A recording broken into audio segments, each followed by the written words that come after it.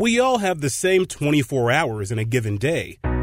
But some people not only succeed, they change history. I am somebody.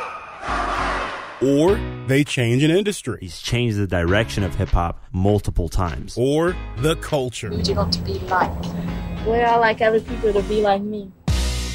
So what does it take to go from a kid with a dream to a superstar? I dreamed of it, though. I always dreamed of it, and I want to do it so bad. From WBEZ Chicago, I'm Brandon Pope, and I'm your host for a new season of Making. It's WBEZ's documentary series that explores how an icon is made. And we've got a new format. This time, it's a different iconic figure every week.